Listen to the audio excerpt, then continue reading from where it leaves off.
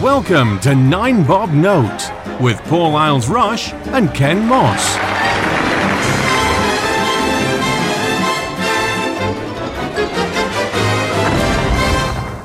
Hello and welcome back to 9 Bob Note. I'm Paul Isles-Rush. I'm Ken Moss. And we usually start by announcing what subject we're going to be discussing this week. But Ken, I think there's only one thing we can talk about this week. Prince Philip. The sad death of the Duke of Edinburgh. Yeah, We are the subjects this week. we are the loyal subjects. Now, well, I don't think it's any great surprise to anyone that's heard me on podcasts over the years. I am a royalist, and he was 99 years old. He was 3 months away from his 100th birthday.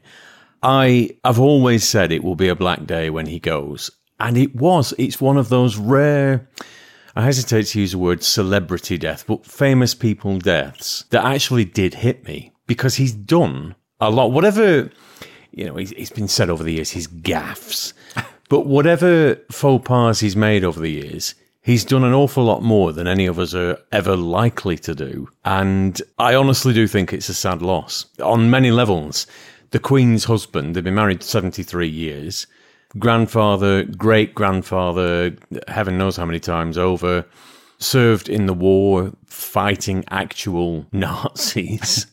And not only has been by the Queen's side supporting her all this time, he's also done a lot of work on his own. So I had ultimate respect for Prince Philip, and that's one member of the royal family I'm really going to miss. Yes, absolutely. This is one subject where there's going to be no disagreement between us, I think.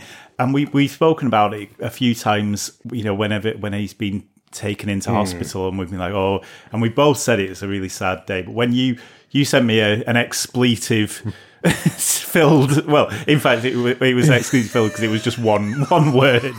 And it was before the news had broke on the BBC, so I assume you've got internal palace sources. But yeah, it was really, really very sad. Well, we've both been the same. We get the BBC News alerts that go off on our phones and things when there's breaking news.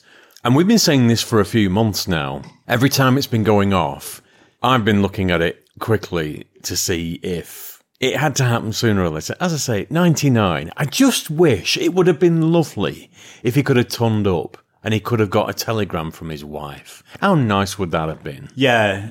I mean, I know there's been a bit of a thing about he didn't want anything to do with his 100th birthday anyway, but it would have been nice for us as a country, as people who he has served, like you say, for nearly 100 years, and he was really young when he married Princess Elizabeth. He's been by her side ever since.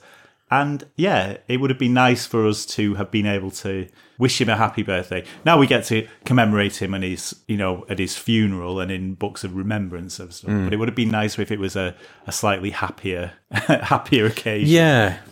The one thing which never fails to let us down is the internet. Mm-hmm. This is a 99-year-old, if nothing else, husband, grandfather, great-grandfather.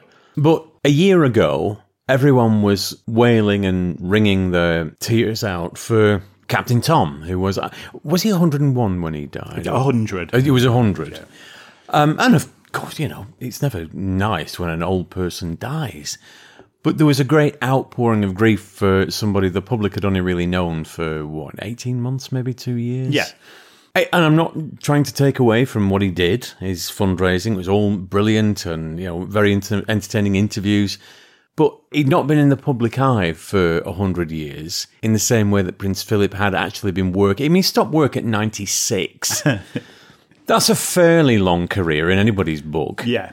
And for people to come out and say good riddance and glad he's gone and, he's father of a paedophile. And what is the matter with you people? It was really, really disgusting. I think we both said that we turned Twitter off on the day the news broke because people were just being nasty. And we got a message from your fellow podcaster and our friend Simon, who is a staunch Republican. And he said, whether you like the royal family or not, whether you approve of them, whether you think they're a waste of money or whatever your views on the royal family, there is never, ever an excuse for celebrating the death of a 99-year-old man, particularly when you think of everything that he's done for us. I mean, even if he wasn't married to the Queen, even if he was just Phil Bloggs from Phil Bloggs from Number 17, to have been married to someone for 73 years,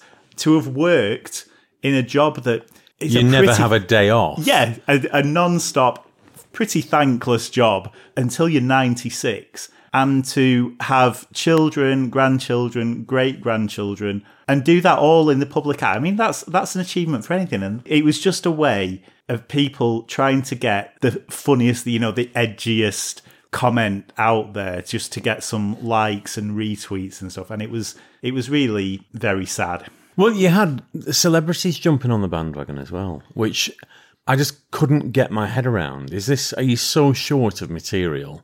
Rufus Hound was one. He tweeted, "Who's going to fight He-Man now?" What's the matter with you?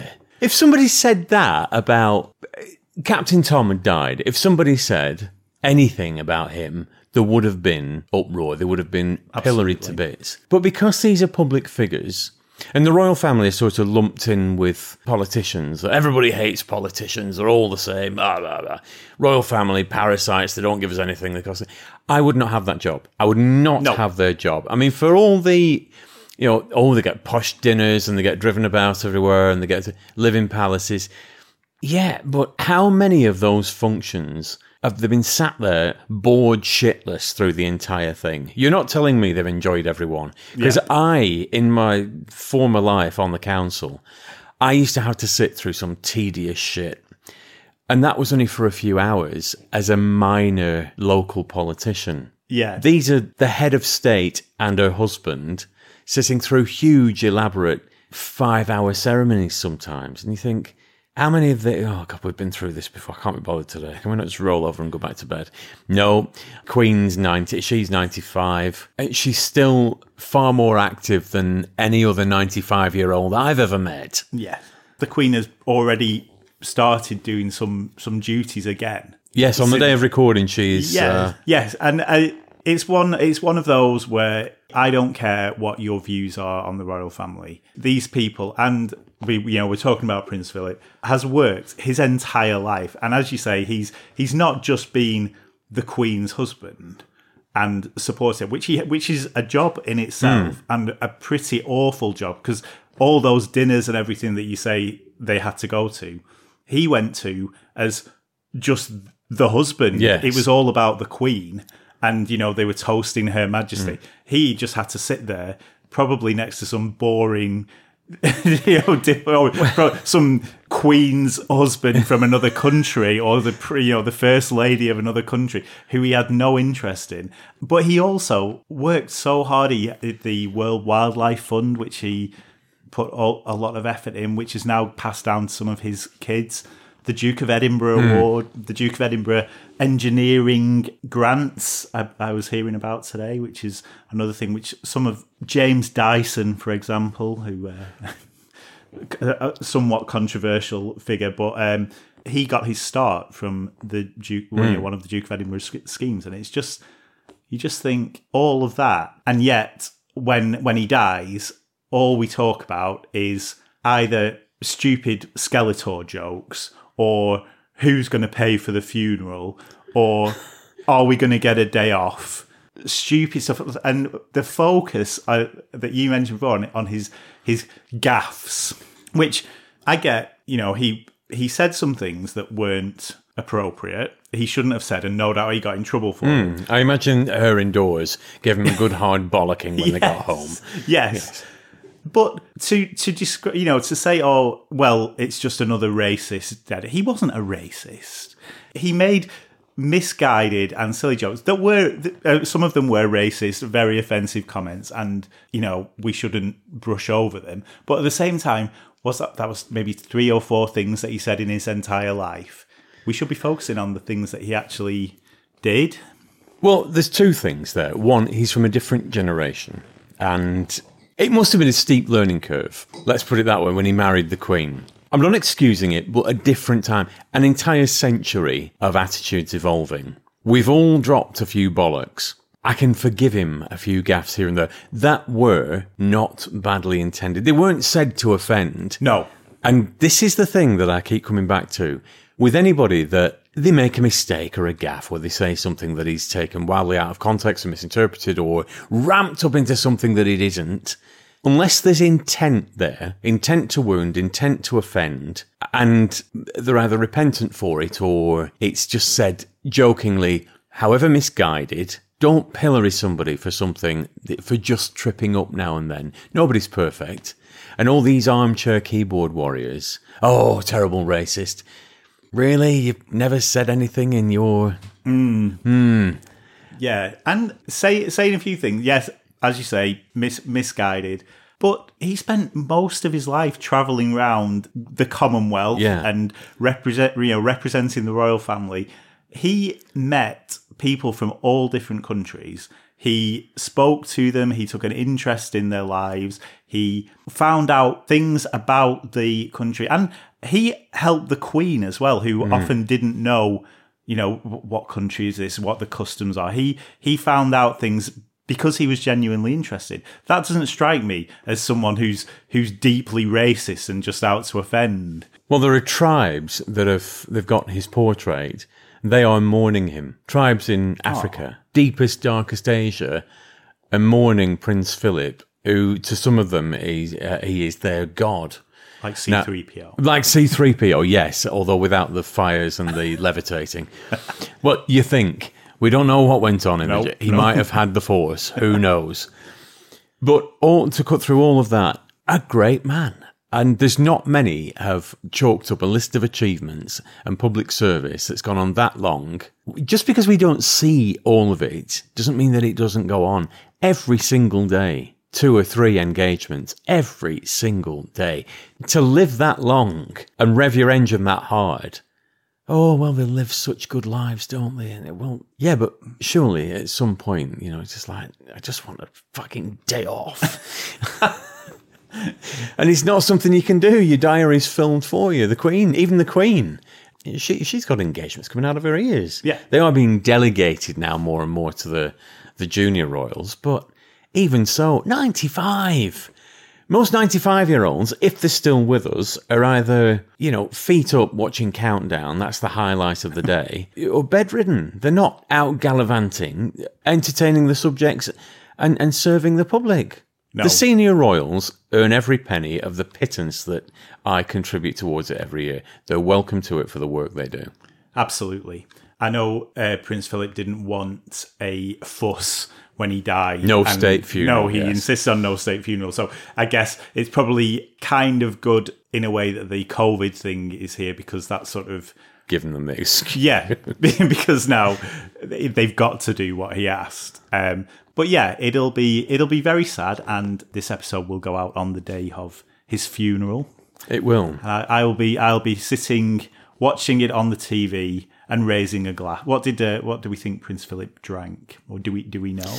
I don't know. Has it not been referenced in The Crown? The Queen Mother liked a gin and Dubonnet, didn't she? She did. Yes. That was her favourite drink. I think whiskey. He drinks whiskey in the... In The Crown? Yeah. Oh, well, it must be true then. I'll have to... I don't like whiskey, so I'll have a gin. Oh, well, I've got a bottle of whiskey that is... I've had it about 10 years, and there's only about a fifth of it gone, because it's only for when my dad comes, and he'll have a glass after we have a meal together here. So we can have a tot over the weekend. But I think it would be a little bit disrespectful to do either Screening Queens or Feather or Not for this one. So we would advise you, just watch Prince Philip's funeral. There's bound to be some coverage on the telly. I think that's as respectful as we can, or disrespectful as we can be on this occasion. But we shall raise a glass to you, sir. Thank you very much for all your years of service. You will be missed. Your Royal Highness.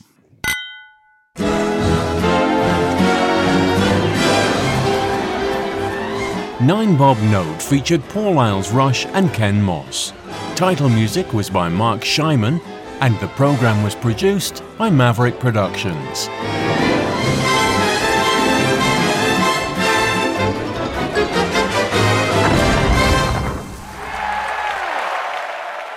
For more information, please visit maverickproductionsuk.blogspot.com or find us on social media.